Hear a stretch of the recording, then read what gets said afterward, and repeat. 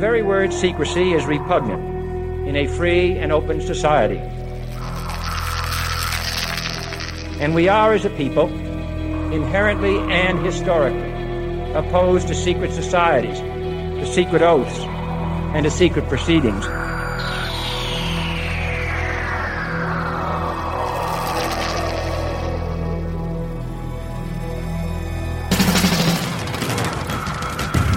The questions you always had. The answers you were never given. The place to seek the truth.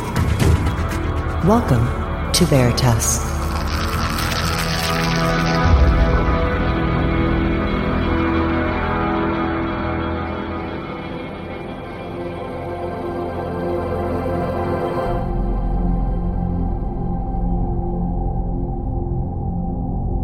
Greetings to everyone around the world, and a warm welcome to another edition of Veritas at veritasradio.com. I'm your host, Mel Fabregas, and I sincerely thank you for joining me once again. And if this is your first time or your truth journey brought you here, welcome home. And to listen to tonight's full interview and all of our material, you know what to do by now. Just go to veritasradio.com and subscribe. You'll receive your login immediately. And don't forget to visit sanitasradio.com. Great and enlightening shows over there as well. And to get in touch with me, or if you'd like to be a guest on this show, again, just go to veritasradio.com and click on the contact button. You'll find your options right there. Tonight, we go inside the real X-Files. Not only have the FBI and CIA investigated UFOs, but both agencies have actively tried to conceal that fact from the public. These agencies collected information which, when combined with evidence collected by Air Force intelligence, proves that at least some UFOs are interplanetary craft. Furthermore, top Air Force officials knew this over 60 years ago and covered up this information from the American people. Get ready for the real story of why America's leading intelligence agencies have been genuinely concerned about UFOs, and why the problem of UFOs is unlikely to go away anytime soon. All of it with tonight's special guest, Dr. Bruce MacCabee, right now on Veritas. Dr. Bruce MacCabee has a PhD in physics and was employed for 36 years at the Naval Service Warfare Center, doing research on numerous projects, including generation of underwater sound with lasers, high-powered beam control systems for use in the Strategic Defense Initiative, and defense against chemical and biological attacks. He became seriously interested in the UFO phenomenon in the late 1960s while working for his PhD at the American University. He is the author of many books, including the latest titled The FBI-CIA-UFO Connection, The Hidden UFO Activities of USA Intelligence Agencies. And to learn more about Dr. Bruce MacCabee and his work, and for a more complete biography, visit our website where you will find links to his. And directly from, I believe, Allen County, Ohio, I would like to welcome Dr. Bruce MacCabee. Hello, Dr. MacCabee, and welcome to Veritas. Thank you. I always been searching for the truth. Absolutely. And you know what Veritas means? Truth. By the way, did I say your location correctly? Allen County, Ohio? Yes, that's correct. Well, it's been 8 years since we began this program, and I'm surprised that I haven't had one of the top researchers, most respected researchers in the field. So I'm honored to have you here. But first, Dr. MacCabee, since this is your first time on Veritas, why don't you tell us how your research into UFOs began and what motivated it?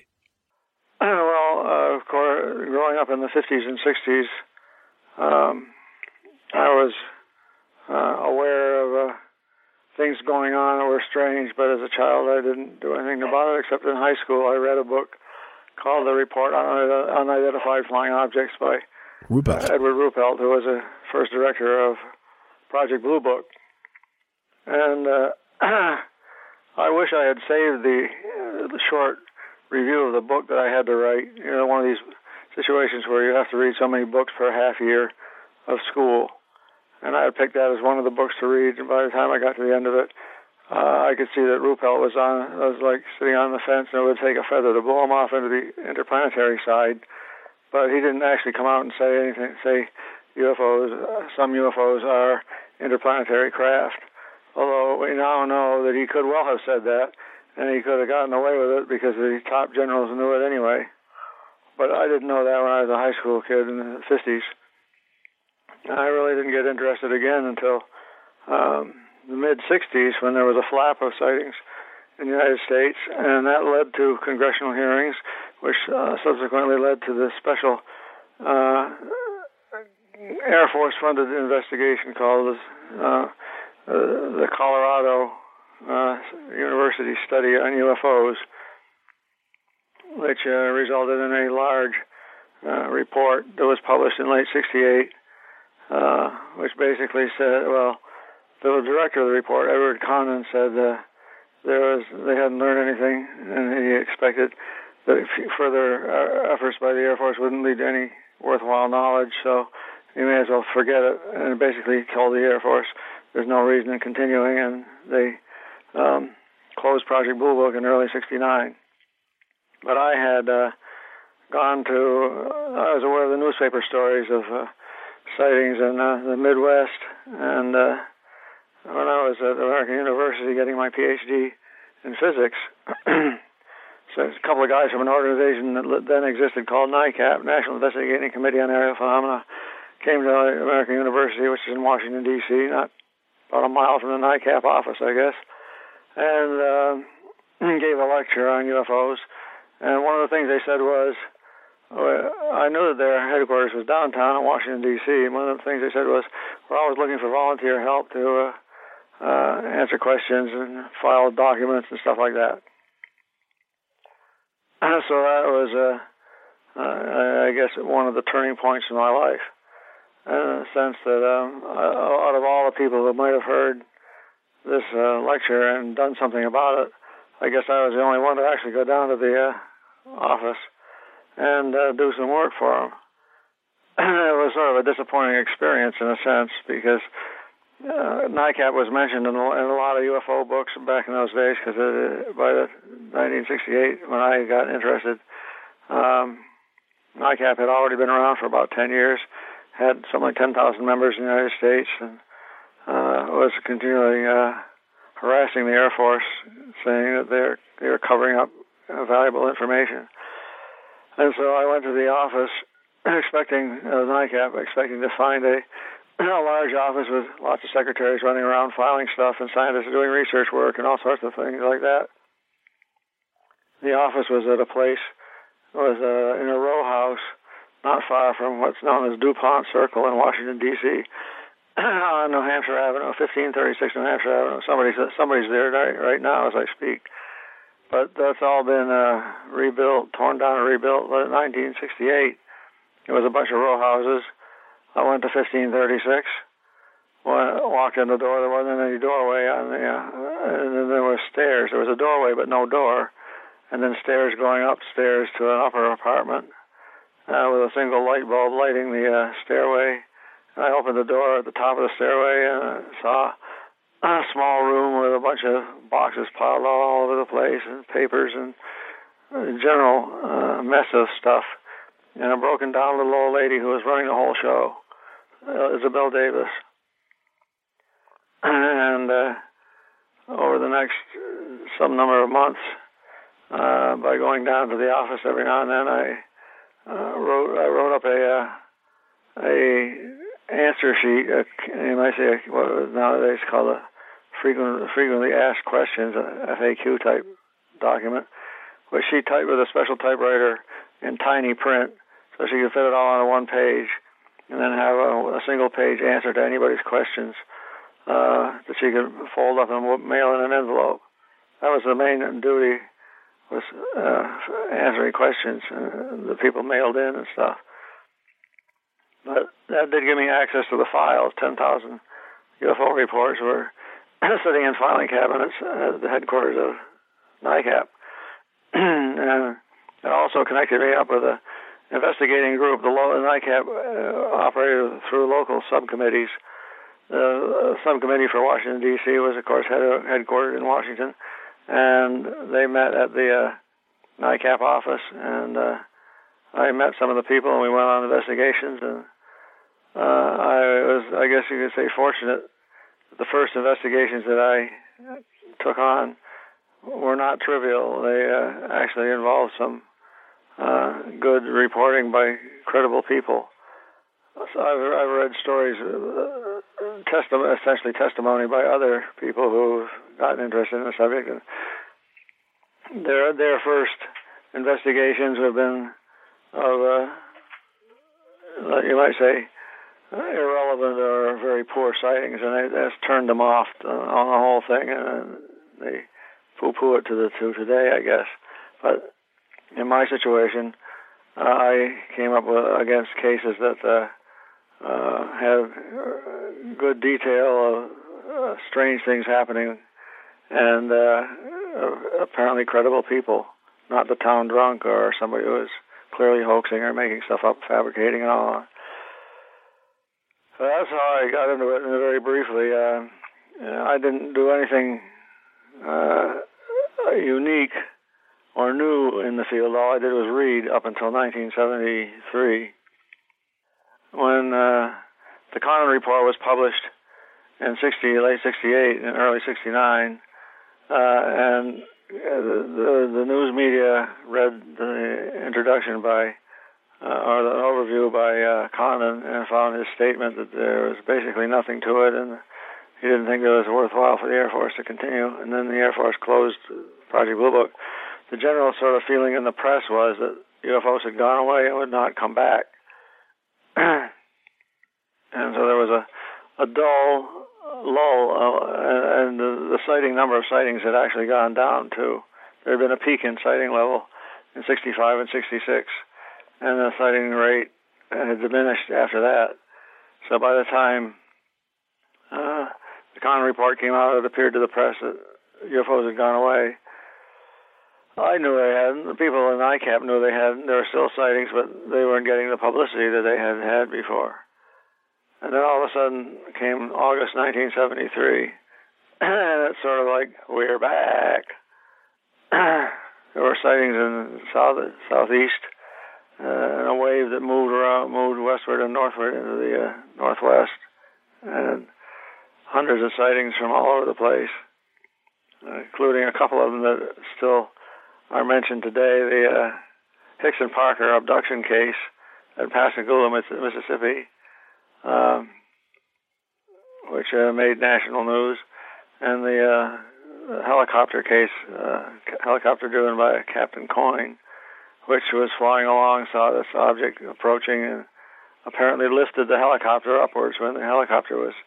The pilot had put the helicopter into a dive to avoid what was approaching him, and even though the control arm indicated a dive, the thing was actually lifted a couple of hundred feet, or a couple of thousand feet, I guess.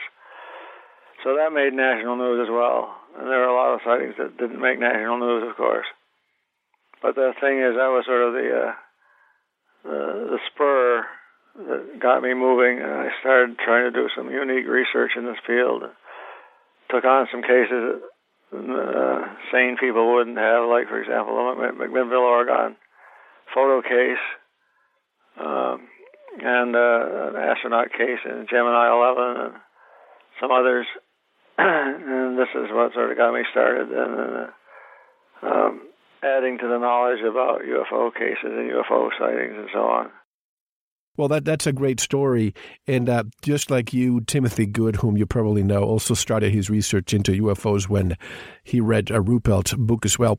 When you were saying that things calmed down in the 60s and then all of a sudden we're back in the 70s, I was going to say, I grew up in one of the corners of the Bermuda Triangle in the Caribbean. I remember very clearly all the sightings because I saw one as a child, which is what propelled me into all of this. But were you one of the pioneers who squeezed information out of the government in matters of UFOs when the Freedom of Information Act became the law of the land? Well, yeah. Now, this is the story of how I happened to get the FBI file. And as I point out in the book, you have read, if you read the ebook version. Sure. It was while doing the McMinnville investigation that I contacted the FBI. Now, from 1974 onwards, I was investigating the photographic aspect of the McMinnville case. In the book, the two pictures are there for anybody to see, and they depict some object which is clearly the real thing or a hoax. There's no halfway point. The Paul Trent pictures, right? Right. I mean, it shows what appears to be a circular object with a raised top section and a pole on the top sticking up. We don't know what the heck this signifies, but my impression after years of investigation of it and having talked to Mrs. Trent and collected testimony from a whole bunch of other people who knew her, that this was not a hoax. But at the beginning of the investigation, I assumed that it probably was. The reason I picked that case was because it was the only photographic case endorsed by the analyst, the photo analyst who worked for the Condon study. His premier case was McMinnville, and he said about that case that all factors investigated seemed to point towards an extraordinary flying object passing within the view of the witnesses, and they got two pictures of it. Well, it's pretty strong stuff. Here, the government, the Air Force, has funded this study, and although Condon, the director of the study, said there was nothing to the whole case, and if you read inside his analysis, what Condon has written, he basically poo-poos the Trent case, saying that it's not worthy of investigation. So I decided, well, this was 74 or late 73, and nobody had picked up on the McMinnville case. You would think that if in a government-funded science investigation, some scientist had made a statement which was of extreme importance, if correct, that other scientists would have jumped in and said, well, let's find out whether he's correct or not. Instead, it seemed like the whole world ignored. This is William Hartman's analysis of the Trent photos, and the fact that he thought it was real. You'd think that other people would have jumped in to either to prove it was real or to prove it was fake, whatever. Well, I managed to get a hold of the original negatives and began my investigation in depth, you might say. And by 1975, the Freedom of Information and Privacy Act, FOIPA, came into force. It had been passed a few years before, and it came into force and basically said that you could write to any government organization, ask for information that you wanted to ask for, and they could only withhold it if there was some documentable secret reason for national security. Special security or something like that. Certainly classified documents didn't have to be released, although they could be if they were declassified first. Anyway, part of the Trent story was that Paul Trent said that an FBI agent had come right to where he was working and interviewed him. And Mrs. Trent talked about two guys who showed up and were throwing objects up into the air and so on, taking pictures at her house. So I thought, well, under the Freedom of Information Act, I could try. I didn't really think the FBI would give me any personal information on Paul Trent, but I wrote a letter to the FBI in September of 77, or 76 rather, asking, or maybe it was 77, whatever the year was, asking for if they could tell me if they had a record, had a file on Paul Trent. I figured they might not be able to tell me what's in the file, but they might be able to tell me if there was a file on him. And then I sort of, as a afterthought, put in, oh, by the way, anything else you might have on UFOs, please let me know. No, I didn't expect the FBI to have anything because in Ruppel's book, which I had read a second time by this time, and Ruppel says that so far as he was knew, Thank you for listening. To unlock the full 2-hour interview, including video formats, downloads, transcripts, exclusive articles, and more, subscribe to Veritas Plus now. Gain access to our entire archive dating back to 2008. Just click subscribe at veritasradio.com. Because you don't want to believe, you want to know. Subscribe now. To listen to the rest and all of our exclusive material, proceed to the Veritas Plus member section, or join the Veritas Plus family by subscribing.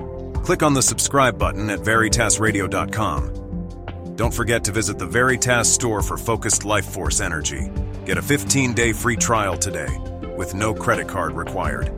And if you want to get in touch with Mel, want to be a guest on this radio program, have a guest suggestion, or have feedback, just click on the contact button on our website at veritasradio.com. Now, proceed to the Veritas Plus member section or subscribe to listen to the rest of the interview. You don't want to miss it. Because you don't want to believe, you want to know.